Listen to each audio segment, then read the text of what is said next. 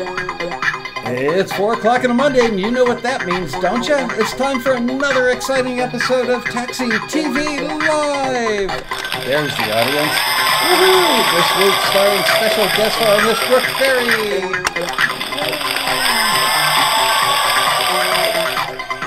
And thank you, fake band. You guys were spectacular today. Thank you, fake audience. Hello, Brooke. Hello, Michael. Nice to see you. Should I tell them the big news? You're thinking, what's the big news? What's the big news? Brooke is now officially the director, see if I can get the title right, the director of writer-artist relations at Taxi. We are so thrilled to have her here. She has worked in all kinds of great capacities over the years. Mostly screening at Taxi, and has done a spectacularly good job of that. Like, I don't want to make any other screeners feel bad, but she might be the best screener we've ever had. Certainly the most popular. Anyway, so I figured, wow, what a great time to have her on the show for a couple of reasons. Number one, I was inspired by last week's episode with Henry Winkle when he had us play his songs and we had to guess why the screener returned them. And not so jokingly, but you know, I said something like, oh, we should do an episode like that. And I thought, well, this would be challenging for Brooke and for me as well to hear stuff and try and guess why the screener didn't forward it. But we're going to have you guys guess first. So we're going to get to that in a half an hour. But first, my wife came to me the other day and said that she had gotten an email from a Taxi member who was offered a deal by one of the publishing companies, a music library that we had forwarded his music to. And he said, but I don't want to do any deals where I have to give up my master, even though the listing actually said it was an exclusive deal. This happens a lot. I get calls from music library owners saying that somebody called them up. They offered somebody a deal, a Taxi member deal, and then they don't want the deal because it's exclusive, even though the listing said exclusive, exclusive. So read the listings. But for this gentleman, and my wife cannot remember your name now, so I hope you're watching the show. Brooke and I are going to do the first half hour of the show about music publishing in general, explaining how it works, as Brooke calls it, Music Publishing 101, which I'm going to have her do in a second.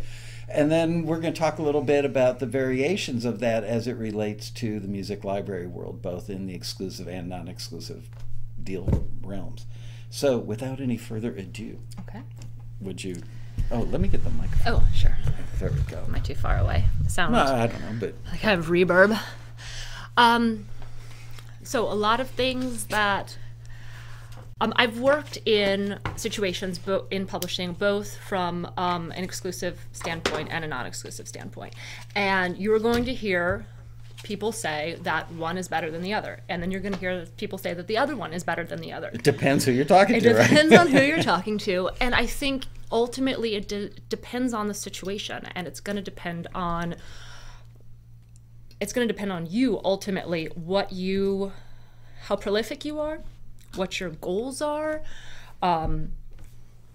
Those two things primarily. It's also going to depend on sort of where you start. Michael and I were talking earlier about if you have a whole bunch of instrumental cues, do you hold off on putting those in an exclusive company, or do you go the other way around?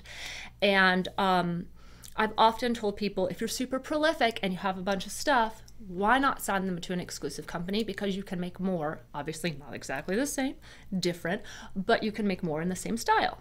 He said, well, why not get those into a non-exclusive company where you're going to get like lots of blanket licenses. Which means they give a bucket of music to a show or a production company or a network and say use all you want for $5,000 a year, $10,000 a year, and then hopefully they prorate out that money to the writers who get used. Yeah, hopefully. And then you can fill in the gaps with other stuff in an exclusive company. I think that honestly, that does make a lot of sense. I think if you are getting started, I hope this doesn't sound like crass, but the best thing to go with is what you get offered. Because that gives you kind of a springboard Yeah. to say to other libraries, oh, I've got to deal with XYZ. Exactly. Oh, therefore the assumption is you're good enough for them, you're probably good enough for me. Exactly. If you are, I mean, I'm not going to tell you don't be particular and do your homework. Before you sign something exclusively, check that company. Make sure that they do the kind of stuff that they're signing for you. Right. If you check into this company and you see that all they do is hip hop and they're signing one of your pop tracks exclusively, that might not be a good place for you to be. Or even worse, if they do a lot of hip hop or EDM, kind of like au courant, whatever's happening in the charts now, and they're offering to sign one of your acoustic guitar, slide dobro, swampy tracks. Well, how much of a history do they have with shows that use that music? Yeah. So that's exactly. So that's always, always do your homework, even if it's non-exclusive, but especially if it's exclusive, do your homework. But that doesn't mean, now if you find a library or a publishing company that wants to take your stuff exclusively and you're thinking, but they haven't really done a lot of my stuff, then that's a place my suggestion wouldn't be to just say no, maybe talk with them. Sort of start, if you feel like you can start a dialogue, say, I don't feel like this is usually something you do. Can you explain to me why you're taking this? Because their answer might be, oh my gosh, we've just got this new show and your stuff is going to be amazing because we don't have anything like it and it's going to stand out. So not making assumptions is a really good place to start. I'm going to get a little off topic here, but something came up to me. Always respond back. If somebody sends you an email and they say, no, but this is an exclusive deal, don't just delete it and not respond back to them. If you are dead set that you are not going to do anything exclusively and you have signed a blood pact with your co-writer that you were never going to sign exclusive, okay, that's the decision you've made for your company or for your sound and your style, and that's great. But write them back. Break out the scissors, slice your finger, rub it on your writing partner's finger, blood pact. So you've made the decision and you don't want to negotiate, and that's it. Dear library, thank you so much. This is not the deal that's going to work with me. I really appreciate blah blah blah. And this is important because people talk, and if you don't respond back, they're going to be like, oh my god, yeah, no, don't work with them. They don't even respond back to you, and you offer them a deal. And they never got back to me. Or I didn't know that you were an exclusive company, even though the taxi listing said the word exclusive in it at least once, if not 2 or 3 times.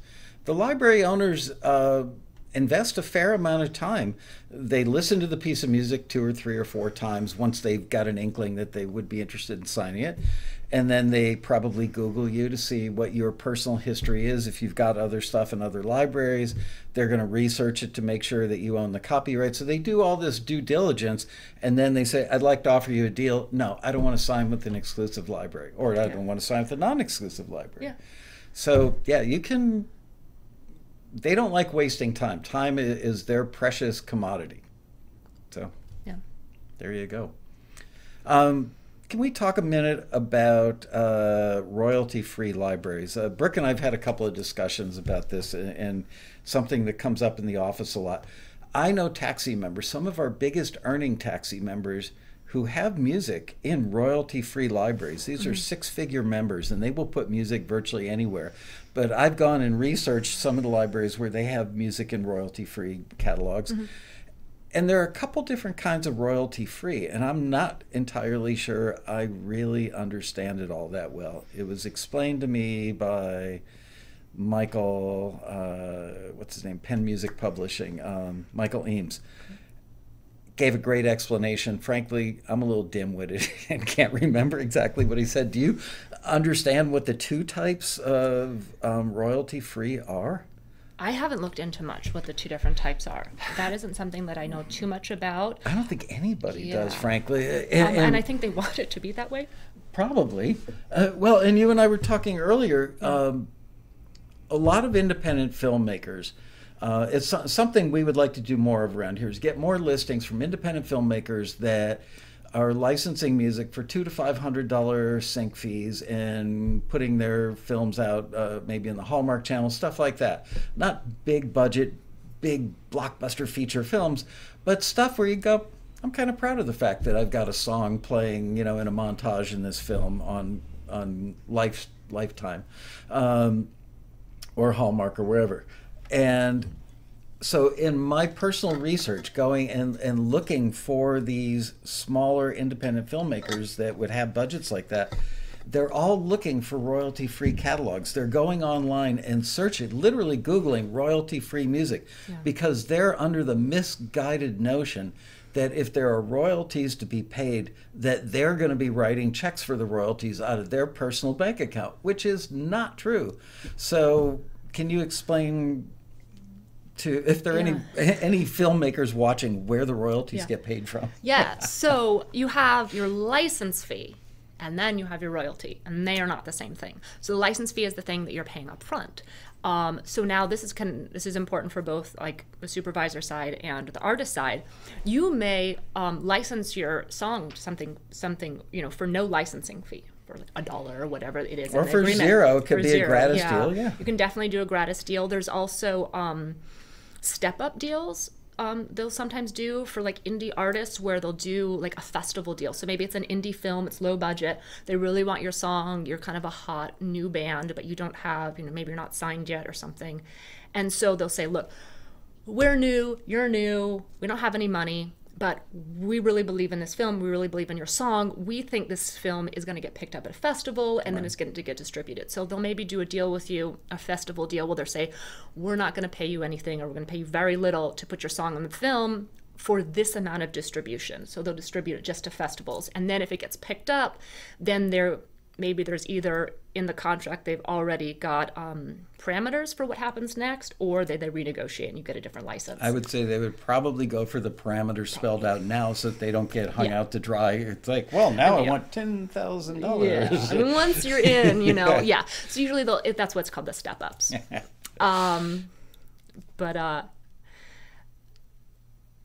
Oh gosh, what was the question? I got excited about talking about stuff. I'm geeking out right now. That's what old age feels like. I know, because I'm old. It's amazing to me how, just astonishing how many filmmakers really don't understand. Yeah, I remember what we were talking about. I'm so sorry. Good job. I'm going to make little notes for myself here.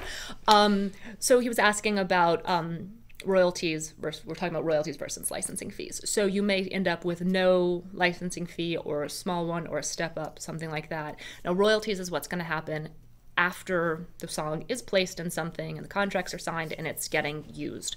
So be it here in the States, if it's getting played in the theaters, you don't get any money from that. But pretty much everywhere else in the world you do, right? Yep, pretty much. I mean, everywhere else in Europe anyway. Yeah. Probably not in some other countries. But it's probably not anywhere it's probably going to play, most likely.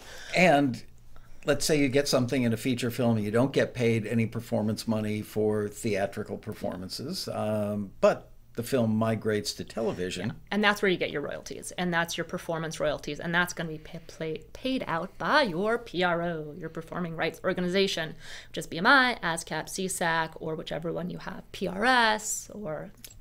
And Irving Azoff has a new one, which I can never remember the name of, but he's been trying now for about a year to get a fourth one off the ground, because the U.S. has laws that allow that. So for those independent filmmakers who are watching the show today, and there are probably zero of you, but just in case, royalty free, just so you understand, if you have a situation where a song makes royalties later, it doesn't come out of your pocket. It comes from ASCAP, BMI, or CSAC, not from theatrical, but when it's performed on TV, the internet. I can't even begin to tell you what the streaming rates are or try to explain that. But there is some, I think it's a percanical, which is my word for a combination of performance right and mechanical. When your music is affixed to a video and streamed on the internet, you get paid some weird fee that's lower. 0.000. Yeah, you don't have that number of zeros on your calculator. It's that pathetic. But low. You do get paid, and that's got to change. What's the law that just got passed? Not the digital. The copy. Oh my God. Music Modernization Act was just passed. I don't actually know when it goes into effect. I'm guessing probably January of 2019, but that's just a guess. And hopefully that will address some of the issues. Frankly, I did endeavor over the weekend after the road rally when we had the fires here in Los Angeles, and my wife and I were holed up in a hotel room at, the Westin LAX. I was sitting there on the bed with my laptop watching our neighborhood burn. Our house didn't, thank you very much. And reading up on the Music Modernization Act. And frankly, it hurt my head. It didn't do much. Well, I feel like it didn't do much. Yeah. I read a bunch about it because I was like, especially for the rally, I really wanted to be able to talk about it. And I kept reading about it. I'm like, where's the rest? Is kind of how I felt. I think it does some important things. It's creating an organization that is going to be in charge of organizing things, basically making sure that because one of the big issues they have in paying songwriters is that they don't know which version of which song goes to who, and who wrote, if it's a cover, who wrote it. So they're creating this big organization that is going to sort of match everything, so that because there's all this money that's supposed to get paid to people and they don't know who it's supposed to get paid to. So that was the big thing. They've also created a way for pre-1978 recordings to make money streaming, because that was left out of the last Copyright Act. I didn't see a lot that's going to relate back to film and television. It's more interesting. Going to help about streaming. Okay, well, all right. So if you get something placed in, hypothetically, a Hallmark movie, it's going to end up streaming. Right. What's supposed to happen with that is that the supervisor, whoever fills out the cue sheet. So that's already going to match everything. So that's going to have all the writer's information. So that's not going to be that's where that money is going to come from based on the cue sheet. It's not going to come from anything that would have changed in the Music Modernization Act.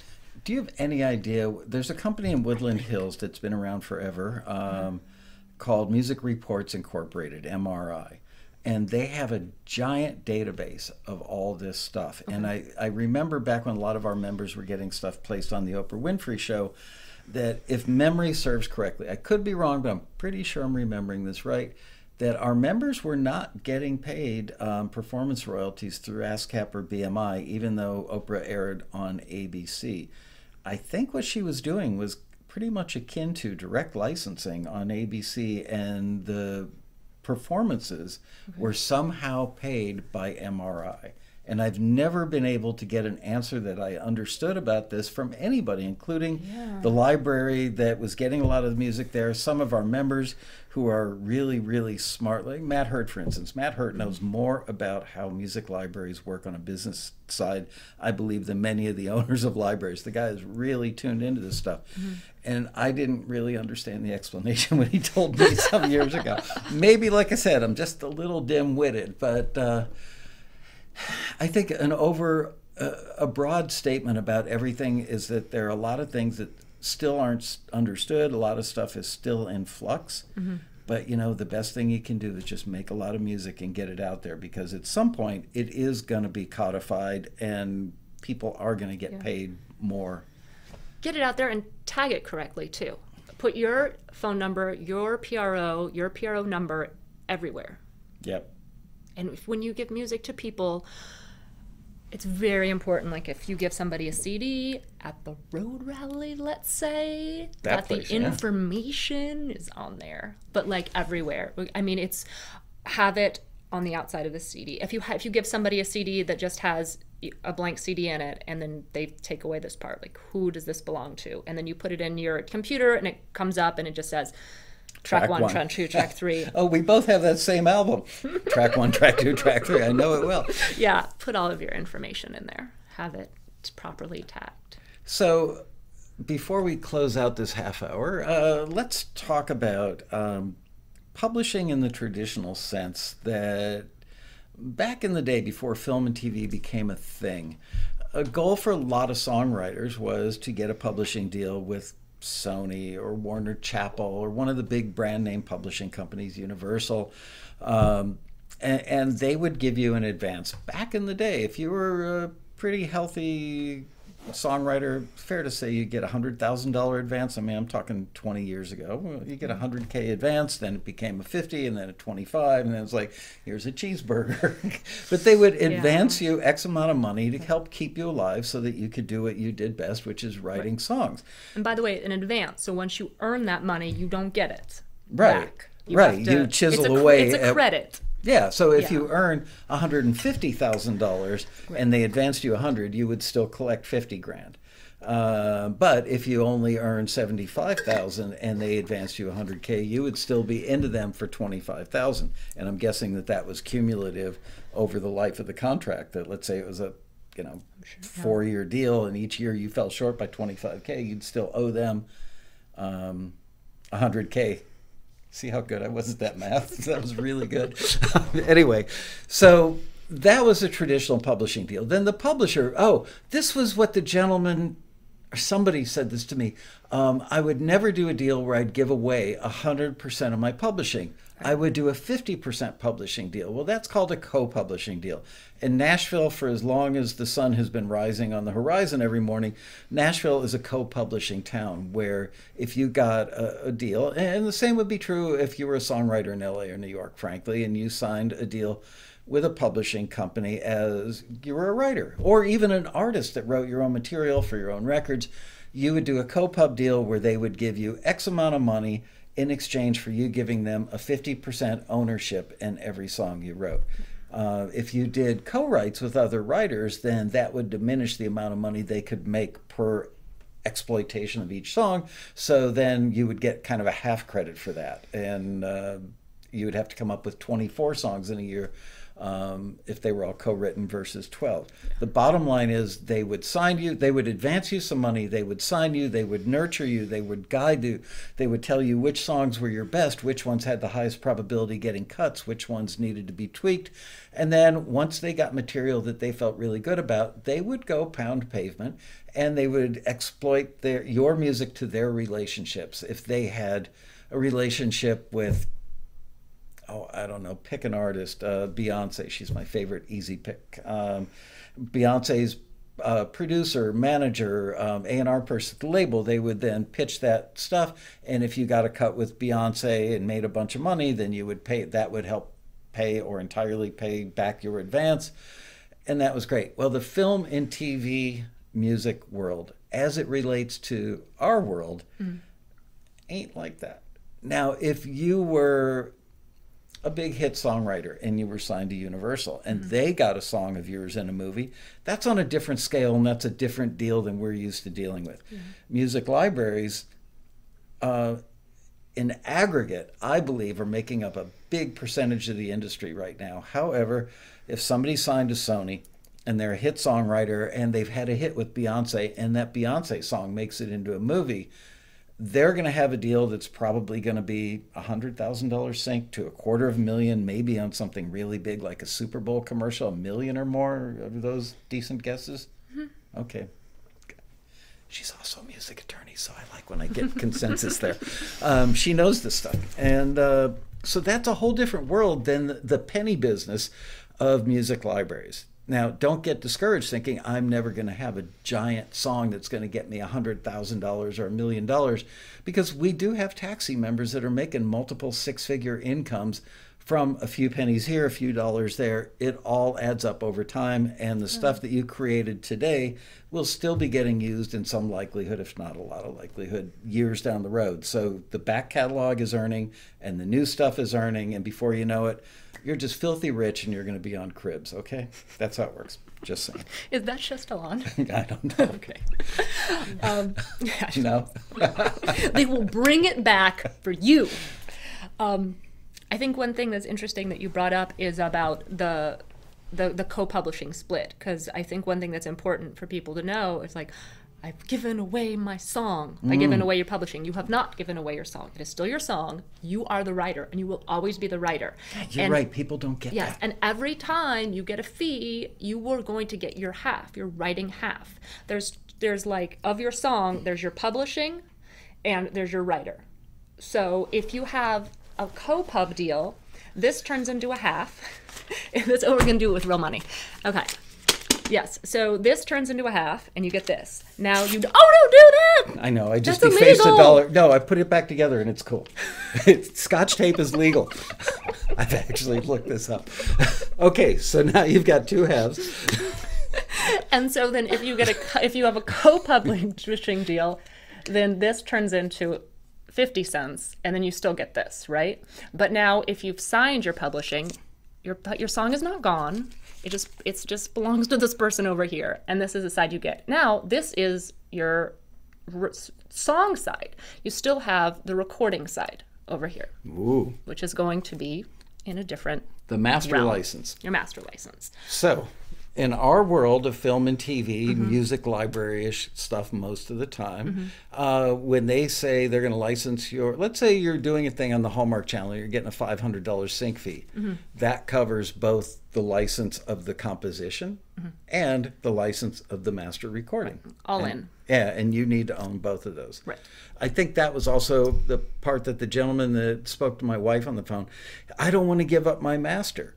Well, again, it goes back to what you opened the show with. Got any tape? First of all, you're not going to do that in most of these library agreements, but it also, I don't want to say it doesn't matter, but if you have signed away the publishing of your song, Yeah, you can't sign your master to something else. right. Because the song is within the master. So it Yeah, no Doesn't publisher matter. would be dumb enough to do that deal, because then you could say, nope, I'm not going to let you have the master, even though they own the publishing. I guess they could go re-record the master, but that would be unwieldy. right. Thank you.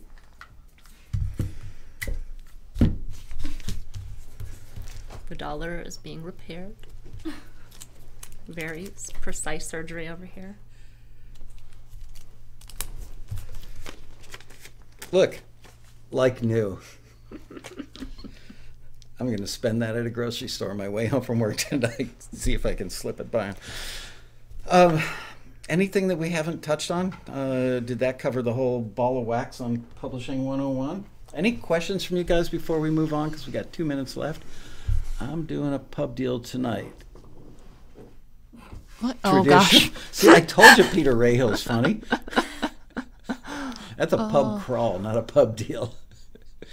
Walk in, crawl out. That's a good question. If you sign an exclusive, do you need to take your track down from sites like SoundCloud? That's a really good question. That is a really good question. I mean, does anybody make money from SoundCloud?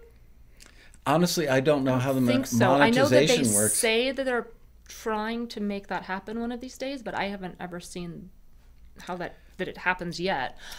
So my answer is probably going to be no. I would say that there's an upside in leaving it on SoundCloud, Yeah. because there are some music supervisors or library owners that will cruise SoundCloud looking for stuff.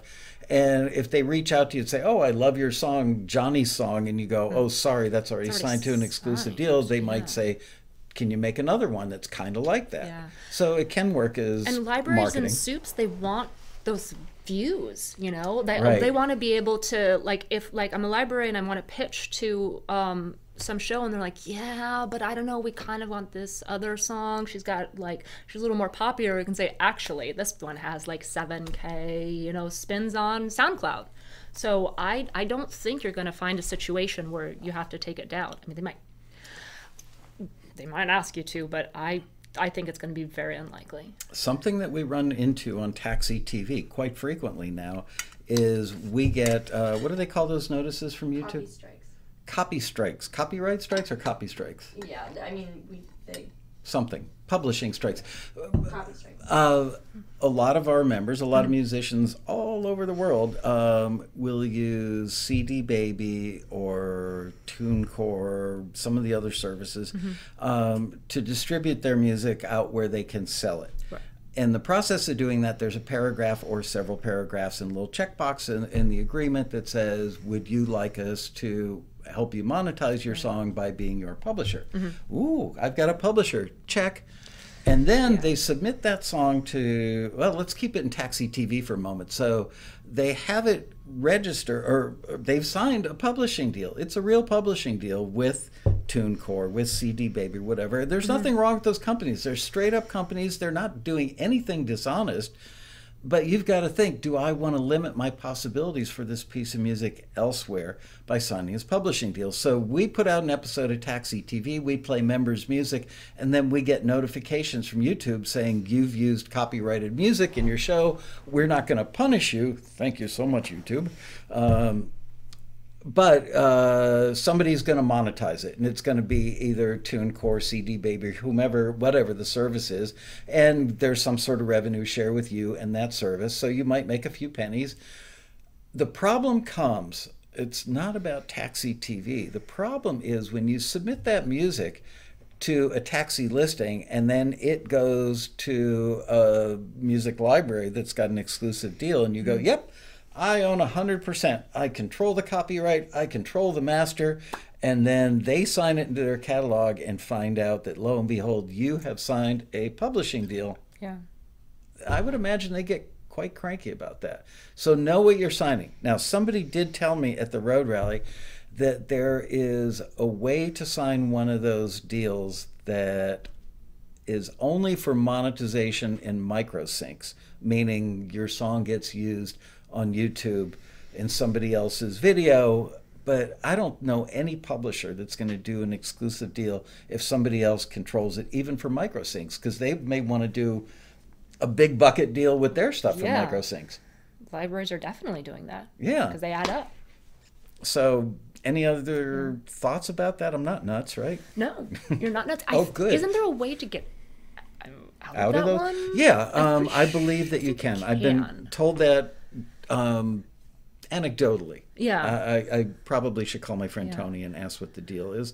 And again, I'm not saying anything bad about any of those companies. I think that, they've had real music attorneys construct those deals, and you're Oh, for signing sure. a legitimate deal. For sure. It's just, and it's not impossible that somebody could hear your music on an episode of a YouTube vlog and go, I want to license that for a film for $10,000.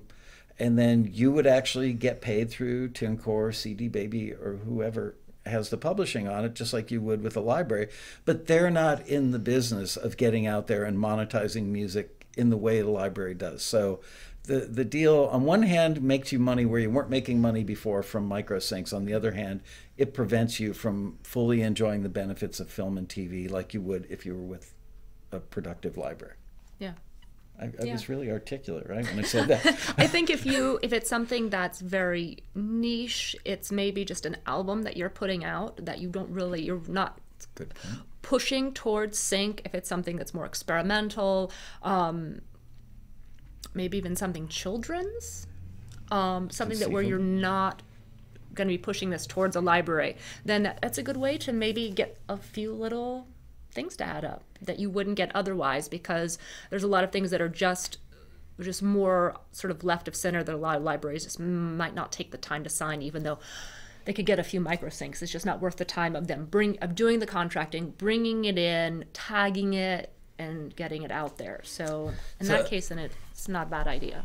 I met a guy, could have been a Taxi member, maybe I met him at the Road Rally, I don't know, but somebody that had an album full of the kind of music you would hear if you went to a planetarium to see the show where they project the stars on the roof. And it was really, really, really good music. It was very inventive.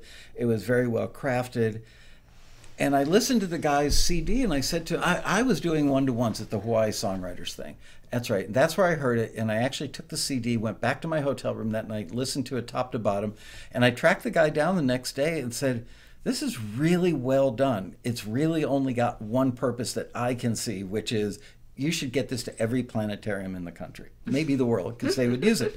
But would it ever get licensed in a TV show? That's a 1 in a million long shot because of the type of music it is. It would have to be a scene where the characters are at a the planetarium. planetarium. Which, funny enough, there's an episode of Big Bang Theory where he becomes, I forget the character's name. Howard, right? What? No, he became the astronaut. The guy from India. The character that's Indian. Raj. Raj becomes the microphone guy at the Griffith Observatory. And they actually do have like the last 5 seconds of the presentation, and he goes, and that's it this week from blah, blah, blah. So it could get licensed there, but it's not in the typical form of an instrumental cue. Yeah. So, yeah, in that case, it's such a niche thing. It doesn't get any more niche than that, I don't think. That's pretty niche. Yep. So with that, we hope we've clarified or really confused the hell out of you on music publishing and how it relates to film and television. And with that, let's play an exciting round of... Hang on, we need music. Can you second guess the taxi screener?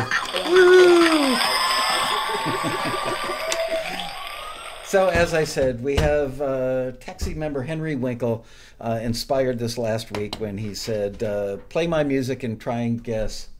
Oh, Bria's moved on. She no longer kicks me under the table now. She holds up notes that say, don't forget to hold up the subscribe thing. So do that. You know, even if you're watching the archive, would it kill you to hit the subscribe button, make YouTube like us better? Can give us a thumbs up. And you can share. Oh, Bria, I just remembered you haven't made me my little bell. Bria was supposed to make me a bell alert icon that I could hold up on a popsicle stick. Because you thought mine was bad. You said I can make you a better one. What does the bell do? If there's a little bell up in the upper right-hand corner, and if you click it, then every time the show goes live, it sends you an alert. If a new video is posted, it sends you an alert. So it's a little alarm. When you subscribe. Oh, it's next to the subscribe button when you subscribe, but even after the fact, there's a red bell up in the upper right-hand corner. That's not what that's for. What's that for? That's notifications. What do notifications tell you? That's like notifications for your own like YouTube account. It's unrelated. I'm a little embarrassed. Don't hit the red bell. Well, you could hit it and just get... Okay, so notificate... Well, look, if they're subscribing to Taxi and they've got notifications on their own Exactly. account. So there you go. I was right all along. Just saying. Okay. So with all that said, and my newly put back together dollar federal government, just in case you're watching the show, you know, I used to get really upset when you'd go to like an Abraham, you know, this is where Abraham Lincoln lived when he was a kid, and you put a penny in, you crank the thing, and it comes out all misshapen with like Abraham Lincoln's face all stretched. That's defacing money. Sure. Why isn't that illegal? And they do it out in the open. It's just a penny. I don't know. Somewhere there's a lawyer that would, you know, find a way to take you to court and send you to prison for that. Oh, so gosh. what we're going to do is I'm going to read the listing, then we're going to play a piece of music, and then you guys are going to tell us why this wasn't forwarded. What's your best guess as to why the screener didn't forward it? And then Brooke will take a shot. Maybe I'll chime in if I'm feeling like I nailed it. Because if I don't, then I can just keep my mouth shut and lay it all up on Brooke. And then we're going to actually check out the critique. Where's the critique? The next page. Oh, the next page? Oh, next stack. So these are No. It'll say so. Like the one page is the listing, Listing. and you go to the next page. Oh, there reason we go. not forwarded. Yeah. Okay. so this is an actual listing. Yep. These were actual songs that were submitted, and they were actually critiqued by actual taxi screeners. As opposed to the fake ones. It's important. Right. All those fake screeners that we don't have. I'm kidding for any of you conspiracy theorists out there.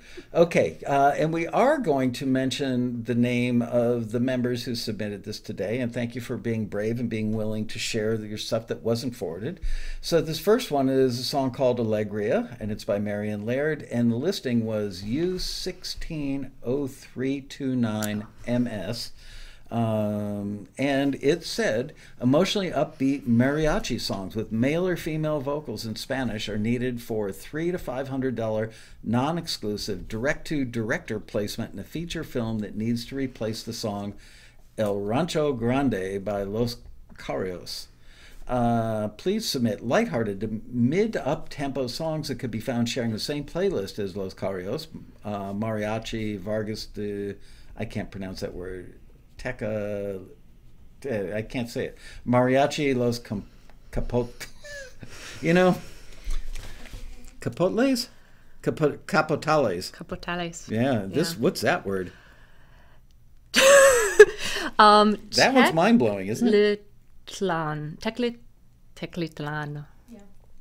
Almost Tecalitan. You speak French, right? Because that sounded like you had a French accent Yeah. for a second. Good shot. En français, Anyway. c'est Tecalitan. Yeah, there you go. See, now that works. Take a listen to the following references to get in the stylistic wheelhouse of what they need, and then the aforementioned things were referenced, which I'm not going to play because we would just get copyright strikes. Quoting the director, the song should be upbeat and fun. One of the characters is waking up to hear Hispanic contractors working on the house, and the music is presumably coming from a boom box in the background, which is pretty funny because all contractors do have a boom box. It's a rule. They can't get their contractor license unless they have a dirty boom box with paint all over it. Give them fun, lively, and exuberant songs that are or sound like a real, believable mariachi band with solid musicianship and a vocal performance that generally reflects the vibe of the references above. The lyric theme for this pitch is not critically important due to the background, quote-unquote, use, meaning it's not going to be featured. It's going to play off a jukebox or a car radio or a boombox. Source music. Right. Perfect example of when we say source music. Yeah. That's what this is. That's right. You got three guys that are plastering a ceiling or something, and the boombox is set up at the foot of the ladder, and they're just working. So when away. we always say, like, don't have specific lyrics, don't talk about specific people, in this instance, there's more flexibility with that because it's not something that's supposed to relate to the scene in regards to the lyrics. It's supposed to relate to what these people are listening to, and they might listen to something that talks about a specific person. Yep. Do not copy or rip off. Oh, this is an old one because we still had the rip off reference in there. The reference artist, songs any way, shape, or form, blah, blah, blah. Estimated license fees, 3 to 100. Yeah, that's all just, when you need to get it in by stuff like that. So, emotionally upbeat mariachi songs with male or female vocals in Spanish needed for $300 to $500 non-exclusive director placement in a feature film that needs to replace these three songs. And Bria, hit it. If you want to look at that. Estoy tan alegre y yo no sé por qué, con fuerza como el tigre, así me encantaré. El día, me encanta este día. Alegría, baila en mi corazón. Podría tanta música por siempre. Con el gozo en mi alma me sigue siempre alegría cuando canto esta tan feliz canción.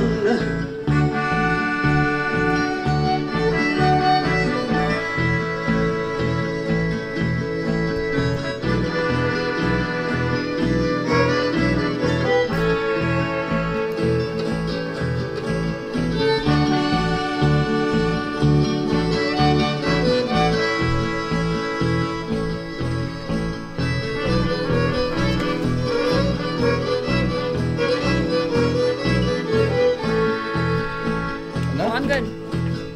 Yep. All right, so what do you guys say? I would love... So they get to talk first? Yeah. Okay. I think that works out well. Did you write down your reason so that we Yeah, know I've that- already written it down. we know that you're not cheating? Yeah. I wrote mine down too. Yeah. Ooh. One word. We have the same thing. Okay. It's kind of far away. You can tell when Brooke is over it. I'm not over it. I just got it. That's so sad. No. This was a good song. I promise it was a good song. We're gonna It was have to just- make you wear a ski mask now when you're Yeah, on but Brooke Taxi is TV. over it. That's terrible. No, I mean, She knew what she needed to know. I want to tell you guys, I've screened for a long time. So if I was screening this, I'm going to continue listening. But for this instance, like we need to know what would be the big reason to return it. And that was clear to me early on. So I was not over it, I promise. You will never meet a more dedicated screener or just general listener of music. This lady loves music, and she is do. a great champion of songwriters and artists. So, yeah, she will never be over it. Resting over it face? Ah. No, you guys know I can read these, right?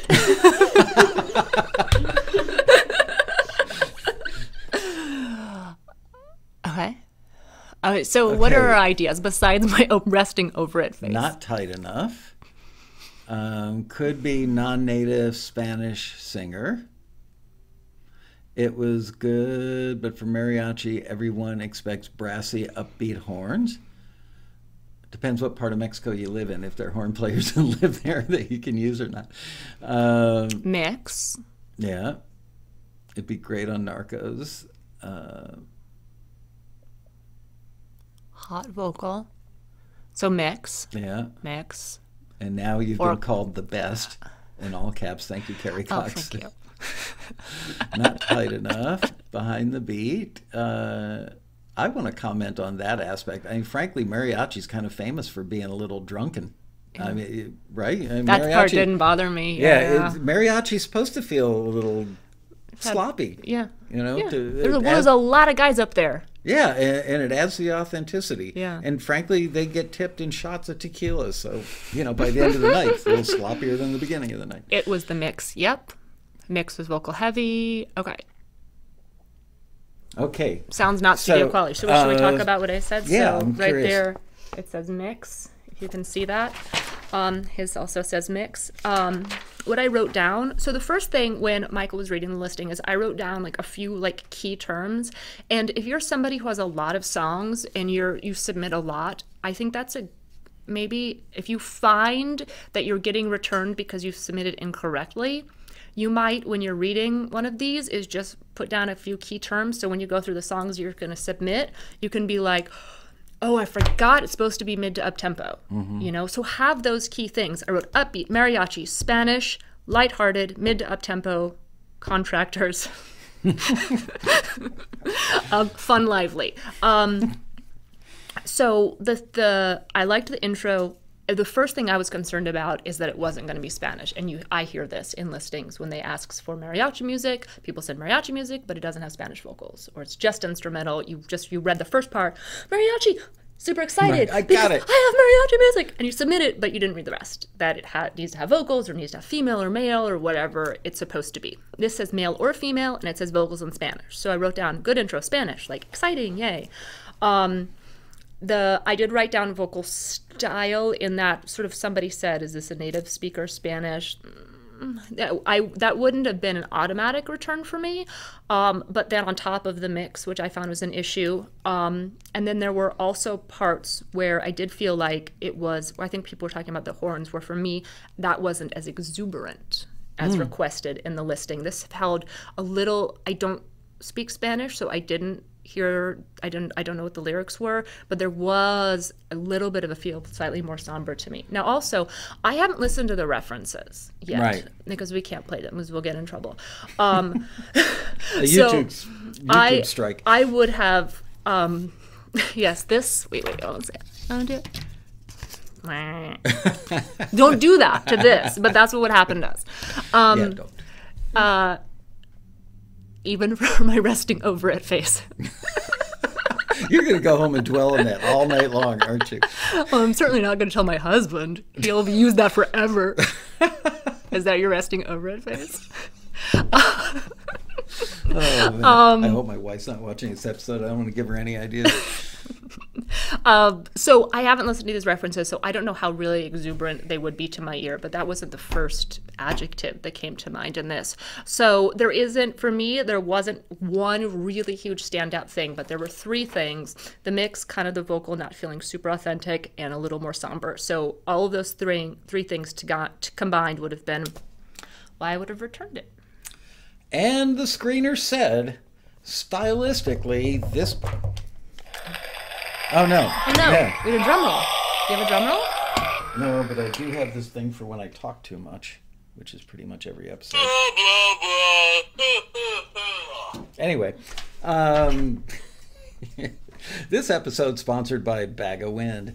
Stylistically, this piece works very well. The recording and mix needs work, though, and it's not broadcast quality, and it needs to be. With a better recording, I would have forwarded it. Now, if I may see that listings again, it does say broadcast quality is needed. Great sounding home recordings are fine. And frankly, I might have added to this listing if I were proofing it before it went out the door, which I probably did. I should have probably added genre-specific broadcast qualities needed, because a lot of mariachi sounds kind of raggedy ass. It sounds like a bunch of drunken, not in tune, not in time players. It does. It's a hallmark of mariachi music. If it sounds too good, it doesn't sound good. Yeah. I mean, I guess you could find like the world's best mariachi band, but most of the time, that's part of it. yeah, there's part a of the vibe. charm. Yeah, exactly.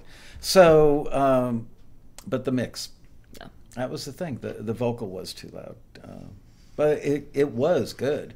Oh yeah. And close. And then the ultimate question is, well, if it's close, why didn't they forward it and let the music supervisor hear it and let the music supervisor decide if the mix is good enough or not good enough for the show? And what would you say to that? Because that's what we're paid to do. Right.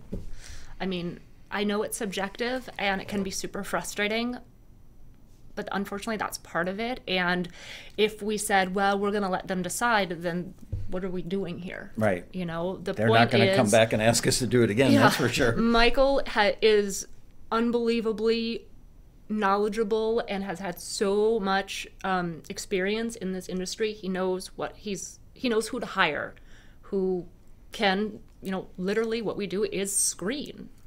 Certain stuff has to go through and certain stuff unfortunately doesn't. And that's, I think I don't think there's a single one of us who are trying to keep your music out. We're trying to get it in. I'm not listening for, what can I return this for? What can I return this for? I'm trying to not hear that stuff. But when it comes in, it's, if we send too much stuff, they're like, well, maybe it'll be okay. They're gonna stop using us. Don't you find when you screen that you second guess yourself? I think I know I used to, and I've had this conversation with other screeners, that there are times that you return something and you go, 3 songs later you're still thinking about it, and sometimes I used to go back and listen, because back when I did it we had all CDs. I would go back and listen again and just beat myself up going, maybe I should have forwarded it. But that's ultimately the test, is if it doesn't hit you as something that the supervisor would do a cartwheel over immediately upon hearing it, it probably shouldn't go to him or her. And the thing is, we do not compare. We don't think, oh, well, that other one we listened to is better than this one, so I'm not going to submit this one. We don't do that. If it's good enough, it goes. But the fact of the matter is, if we have forwarded so many that are so good, even if yours is close, it's not going to get chosen. Right. If it's not as good. So, anyway, that was pretty darn close. But yeah. It also, I don't think it does the writers any good if we are too liberal forwarding, because you're going to think, it's brilliant, I don't have to do any work on this. And if that's not the case, then we're hampering you, because this person could easily go back in there, pull the vocal down, rework the mix, and then this can work for another listing. Okay, this one, I haven't even thought about this listing since we put it out, but it just ended on November 25th, a couple of days, 3 days after Thanksgiving. It was listing number Y181125P as in Paul, E as in Edward.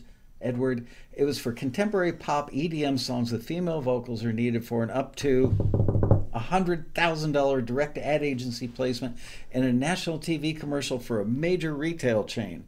The client is in search of songs that could fit in the general stylistic ballpark of the references they gave us, which were Stay by Zed, featuring Alicia Cara, The Middle by Zed, featuring Maren Morris and Gray. Note, you'd be wise to submit material that stays close to the tempo of the reference tracks, which is often a really key thing, because they've probably cut the commercial, either one or two things. They've cut the commercial to the song, or they've used a song that worked with the edits that they already had. But tempo is very important in these things.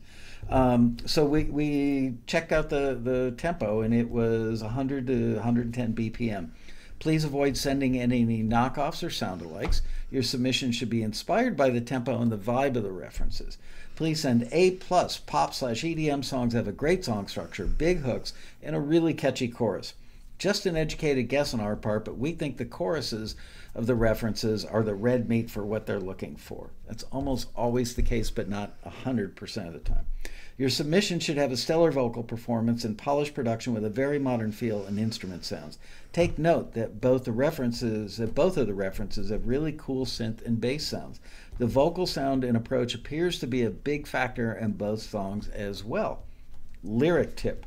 They're looking for emotionally upbeat lyrics about loving life and being independent, as well as looking and feeling happy and satisfied. You'd be smart to avoid any references to specific names, dates, times, places, brands, or profanity if you'd like to increase your chances of getting your song used. Another taxi tip, please remember that less is more. Boy, no more true words have ever been spoken.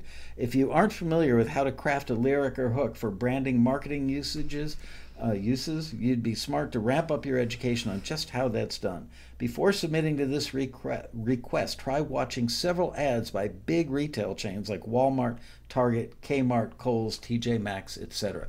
Man, oh man, if I were you guys, I would go on YouTube and watch every commercial I could find from those companies because they run a lot of ads and they all have kind of a similar thread running through them. Especially right now, Target is running so many ads for the holidays, and I feel like every single one has a new, upbeat, really cool, hip song. Yep. With the It's occasional sleigh bell shaking in the background. Man, I swear, I don't think the kids had even eaten the Halloween candy and those commercials started playing. It gets earlier every year. It used to be Thanksgiving was the introduction of that stuff. Please do not copy. So the rest of it's all stuff that doesn't matter. So let's have a listen. And we're going to listen to a song called Into the Light by Jettison Blue. Here we go. I'm moving forward, leave it all behind. Days since I saw you, nights full of life. Feeling better with or without you, feeling better is all it takes. Oh yeah. Now I'm living lost in a moment, feel like dancing the night away. Oh yeah. Anyway I want it, anywhere I can. Let's build a city with the love that understands. I'm stepping out into the light. My heart's so full of love, keeps beating on and on. I'm stepping out to the light. My heart's so full of love, keeps beating on and on. You say you're sorry, too little, too late. I'm moving forward, a smile on my face. Feeling better with or without you, feeling better is all it takes. Oh yeah. Now I'm living lost in a moment, feel like dancing the night away. Oh yeah. Anyway I want it, anywhere I can. Let's build a city with the love that understands. I'm stepping out into the light. Good. My heart's so full.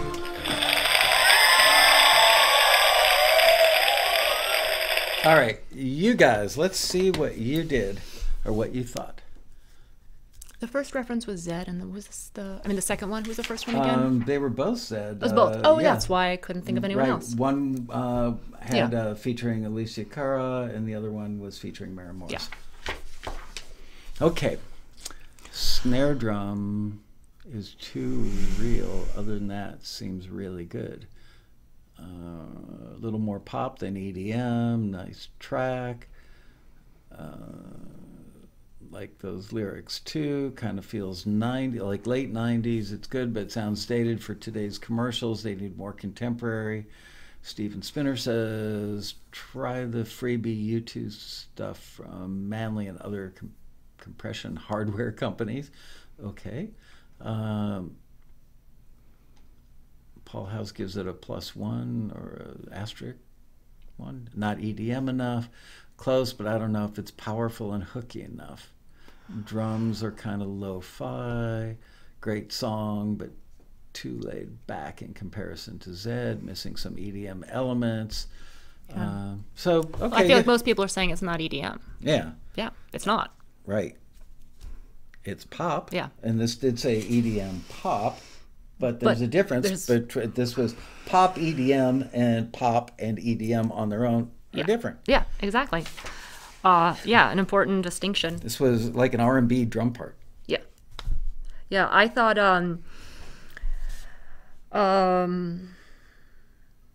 so the first thing I noticed that the vocal came in right away. So for film and TV, it's nice if you can at least give even just 5 seconds of instrumental intro so they can bring it up under picture. Not a reason, not a huge deal, but something that came up to me. I thought the vocal was cute, but I thought it was more tweeny pop. Definitely didn't have that modern stellar vocal. If those references, those are big, kind of edgier, much more contemporary vocals. They're really distinctive vocals. The main thing that I love the stepping out into the light lyric. That is so good for this listing. That's so good. But then she goes into love and her heart is in love, and I didn't think that fit as well. I felt like the stepping out into the light, let's just let it be about that, about her experiences, her own, personal feeling great about herself, as opposed to having to have to do with being in love. For retail, that can confuse it a little bit. Remember, the less is more. And lyrically in the verses, it was a relationship. It was a breakup song. And I was like, okay, I'll let it slide because it's in the verse. Let's see where the chorus goes. And sure enough, it delivered that line, and I thought that's great. But it didn't have the wow factor, the zest, the big ta-da, I'm free and I'm going to have a good time. It was too polite. Yeah. It was just like... Yeah. It was a little more sweet and cute. That's my polite and thing right there. Yeah.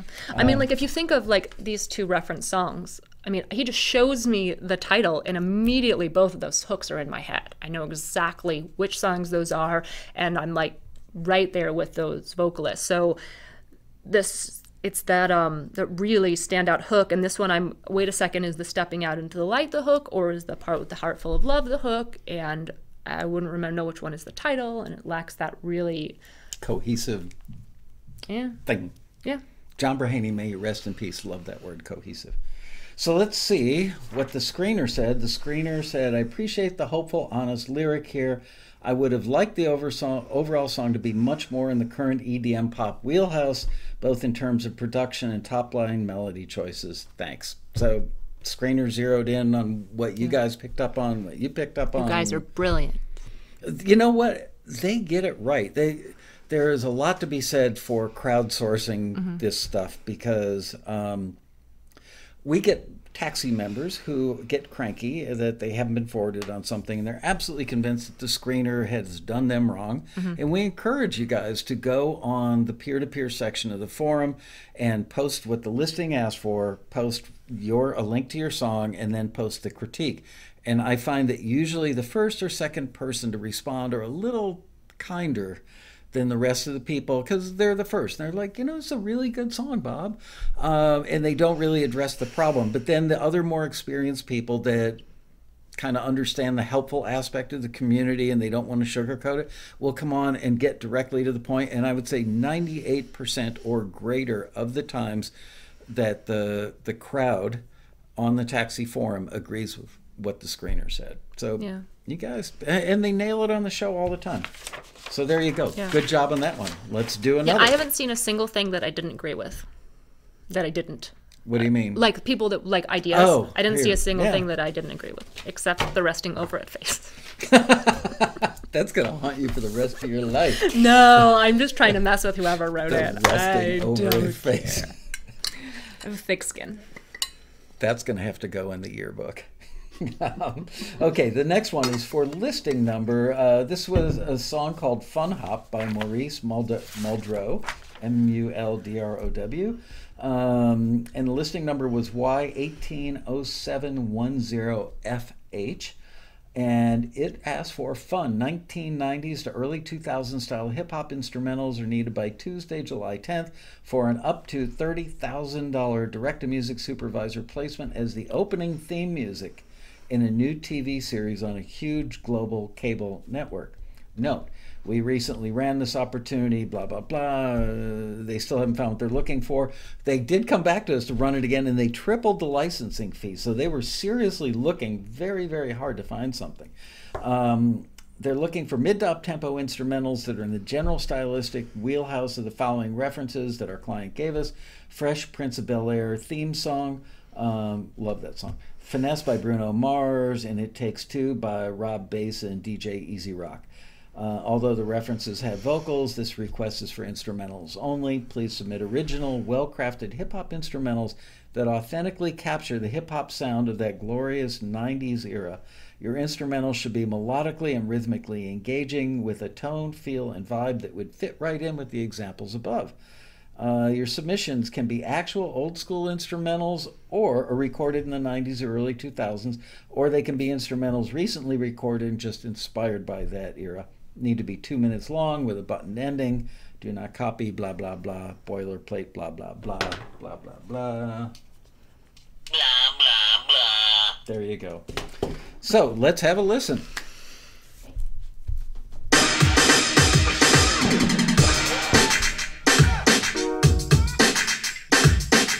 That's my gangster look. Awesome.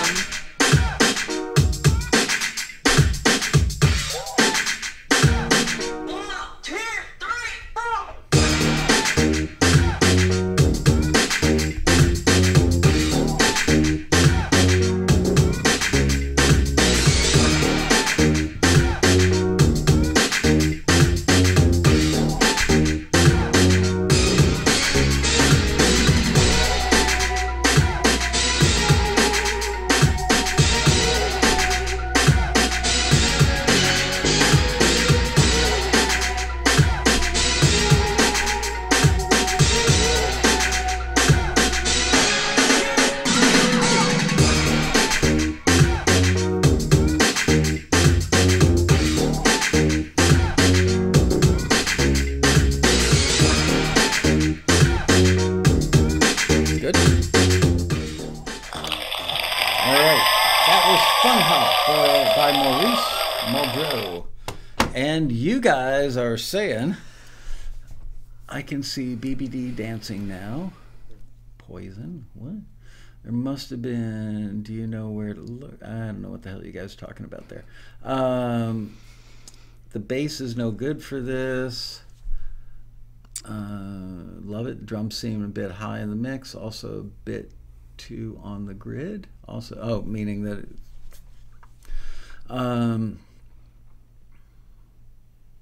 but I got a real DX 100. Robbie, the odd sounding lead synth. Not era enough. Very succinct. Pretty close to examples. Wow, maybe because of the words. The bass needs to be brighter when it's in focus like here. Really good. Who's dancing in their BVDs? Thank you, Peter Rahill. Maybe drums were aggressive for 90s style. Beat is on point for the Fresh Prince reference, like Belle Biv DeVoe. Right beat, wrong kit. I'm gonna. Wow, people are all over the place on this one. Yeah, and you know what? I can't read my own writing, but I agree. Right beat, wrong kit. There were aspects of that kit that I thought, you know what? It works in the song, but it's not gonna work as a TV theme. Yeah. Because it was just like too. Made me feel like I was licking a light socket. Yeah, I wrote down like just distracting, frenetic. And then I wrote take out when you add. So we talk a lot about this. You'll see in the listings. Yep. Make sure to add instrumentation to create interest and keep people engaged. So that's really important. But also take away things when you add, because pretty soon you just get too much. Too many layers makes a very thick cake. It does, and it makes a very hard thing to put dialogue or anything over. I agreed with what somebody said about the weird. I didn't think it was weird, but I did feel like the synth melody, it just came in really strongly, and I felt like it stood out too much, and I was worried it was going to be distracting. Yeah, I think there was like all of the ideas were good. I just don't know if they were all layered and arranged and mixed in a way that is going to sit beneath something. like beneath the dialogue or the voiceover or the action that's going on. I made one note. Well, I wrote down two things. Mix, which really it was the drums that were bothering me, doesn't sound like a theme. On one hand, I could hear it, the bass part, it was like there was a theme in there, but it didn't sound like a theme that was ready to go. Yeah. So let's see what the screener said. Track has some of the requisite elements of this era, with the orchestral hits, the new jack beat, and the vocal countdown, though overall, the style and overall production values sound dated for this kind of 90s, 2000s hip-hop pitch, meaning 90s into 2000s. So it was a style call for the screener on this one. Did any of you have... I mean, I'm not an expert. You know who is oh gosh, what's his name? Owen Chaim, one of our members who is pretty darn successful. Owen is 80s hip hop, 90s hip hop. Yeah, classic like 90s. He is all over that stuff. I would love to get his take. Owen, are you in the house, dude? And this has been happening. There's been I feel like we've had quite a few sort of retro hip hop listings coming through. They're back. Yeah. It's back. I mean, I hadn't seen them since I'd worked here, but this past 6 months I've seen all of a sudden, you're absolutely right. Bruno Mars did Finesse, and that was it. Yeah. It's back. Everything old, you know? The sweaters and everything.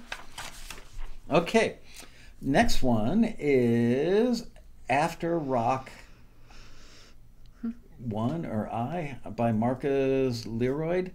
And this is for listing number Y18 1106 PR. Current sounding post-rock instrumentals are needed by successful high-end music library that primarily pitches to advertising campaigns. Note, this company has just started running listings with Taxi, so it's very unlikely that you've got any music in their catalog. We think this is a killer opportunity to get in on the ground floor and build a relationship with this company.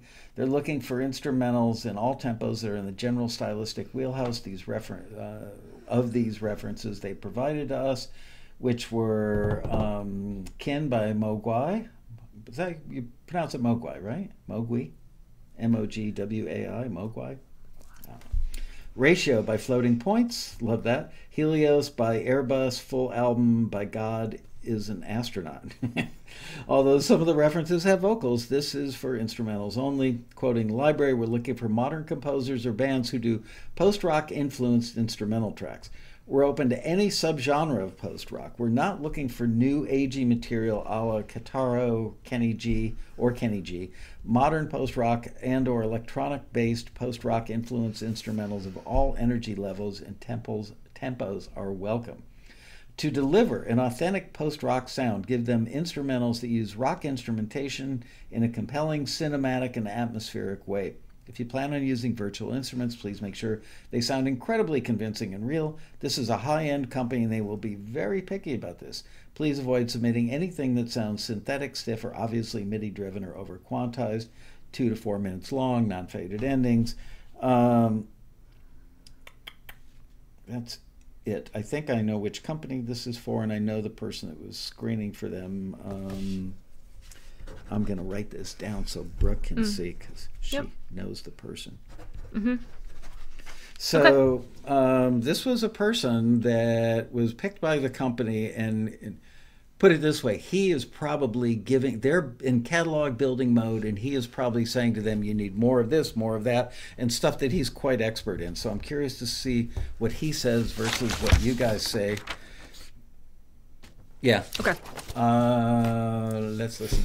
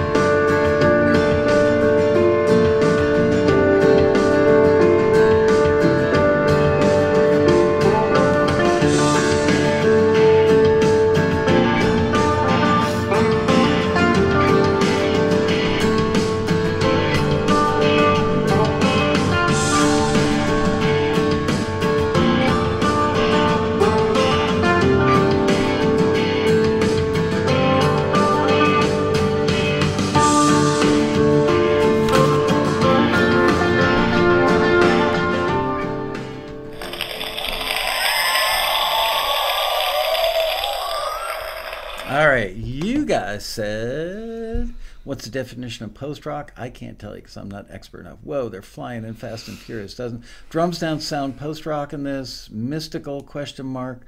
Guitars are not really working here. Mix is off at this point. Sounds too synthetic overall. It sounds like the start of a song. Rock on fence post, just waiting there. Very repetitive. Sounds like elements of classic rock guitars. Once everything came in, it was a little jumbled together. Could have more energy. I think it sounds like classic rock. Okay, so there's the feedback. I'm going to actually scroll up. Where'd my mouse go? There it is. I'm going to scroll up because there were a couple things that came through before I started reading. Bria, how long was this song? The full song is 4 minutes and 13 seconds. Okay. It's on Wikipedia, blah, blah, blah. The track is kicking.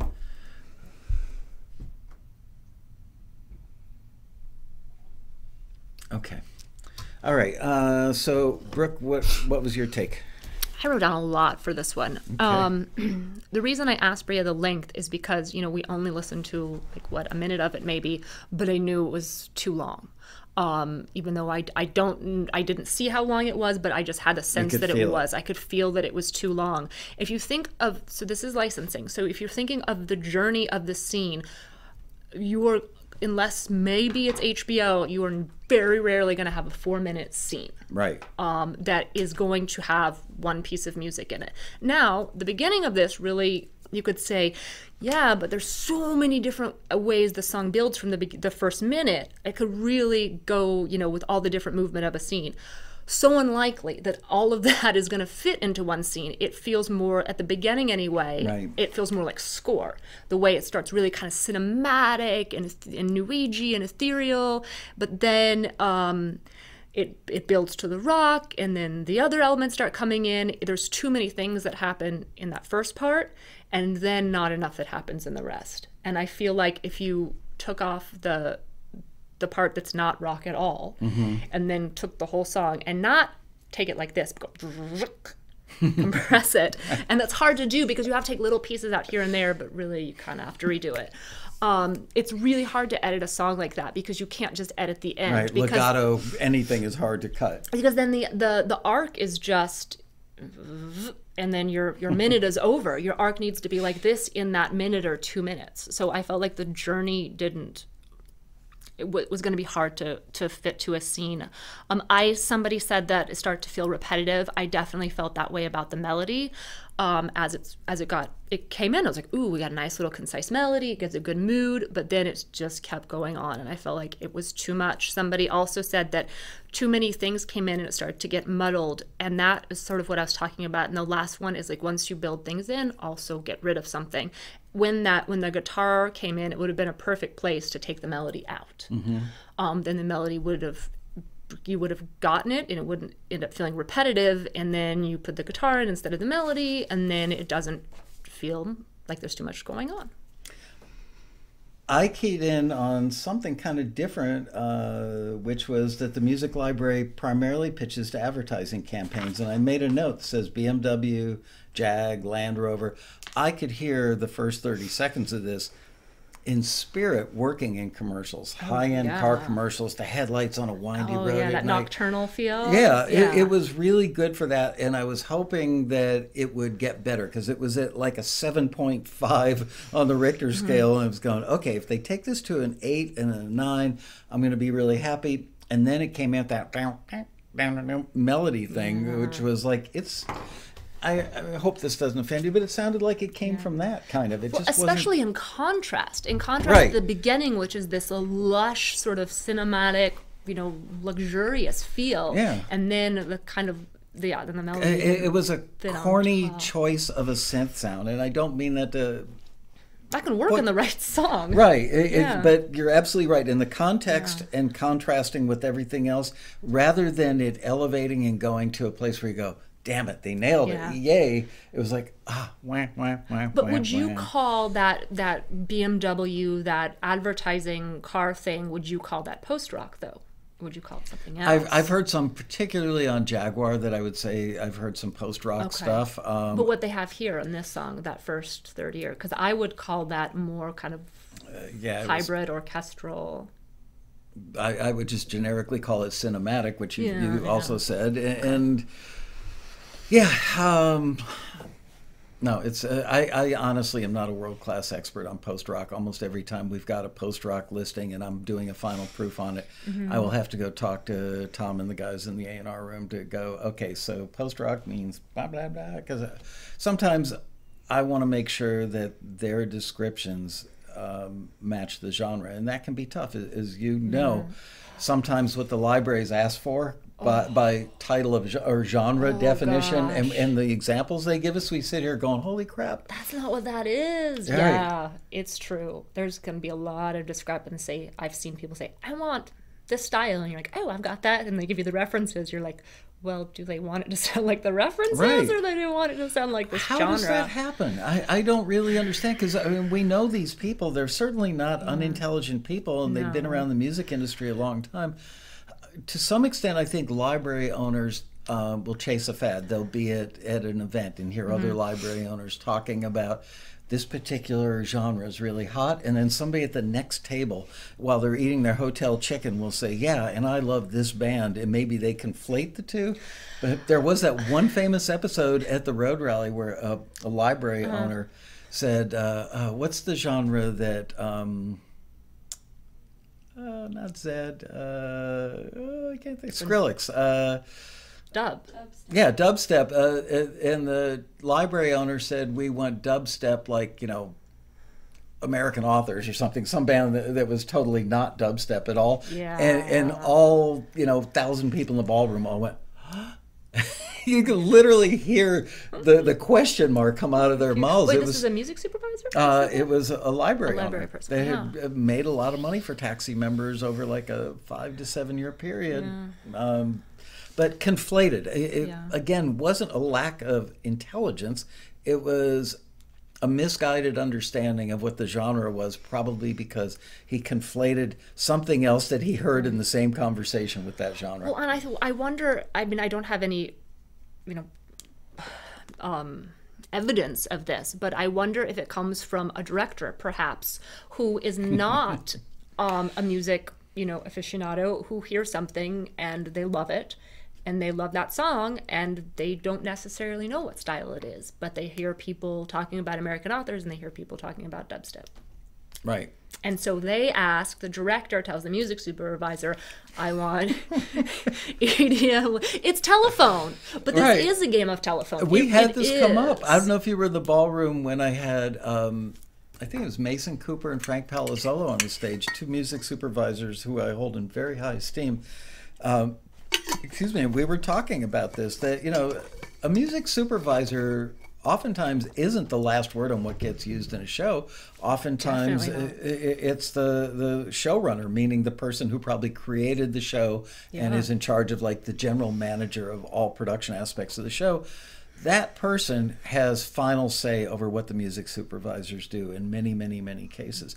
And they related exactly what you just said, which is sometimes it could be something their 14-year-old says over breakfast that day that influences what they think would work. And then they take that into work, give it to the music supervisor, and the music soup wants to work again.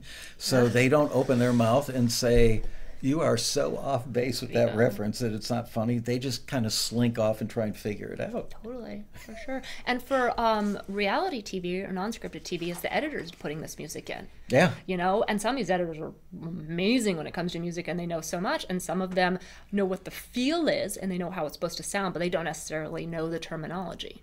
Were you in the room for at the beginning of the Road Rally this year when I had Laurel Ostrander? No, I think I was doing A class or something. Yeah. All right. One day at the end of the day, I'm going to bring all the A&R team in here and to listen back to. She was amazing. Yeah. Just I heard people talking about her though. I heard people telling me I about am it. so in love with her teaching skills. The woman is a natural born teacher who happens to be a great editor who understands music. She's the whole package. And seriously, anybody who was in the room and heard that had their lives changed. It was that good. And I've got audio. She's a music editor, or she's a video editor. Yeah, Oh, who cool. has, played like an instrument and grew up with some music in her life. And she was also a story editor before she became a video editor. cool. So she sees music. She, obviously a video editor is trying to tell a story with their cuts. This lady takes that to the next level with the music needs to tell part of the story as well. And she really thinks in terms of story. Okay, so the reason that last thing we heard was not forwarded is I really like the vibe here, but some of the guitars were not quite as modern or post-rock as this listing needed. This is a finely composed track, one to be proud of, but the acoustic guitar might be something to be replaced with another layer of electric guitars or more piano. Good writing, Marcus, but not perfect here. So, Okay. not wrong, and actually good observations. And knowing this person, I would have no doubt that he would be very well educated as to what post-rock is. Really well. So that's that. I didn't get through as many as we would like. Should we do this again? Not next week. Next week I've got Robin, thank you. Hey, Robin. Robin Frederick will be here next week. We will do one of these again. And you know what? I will have Bria hang on to these things that were pulled for this show, and we will incorporate those first on the list next time. Will you come back and do it again? Yeah. I thought this was kind of fun and fruitful, hopefully. So that's it. Without any further ado, from the raspberry and orange section of the produce department at Taxi, we will bid you guys a fond farewell, and we will see you back here soon. That is that. See you next week for another exciting episode of Taxi TV Live. Yeah. Woo!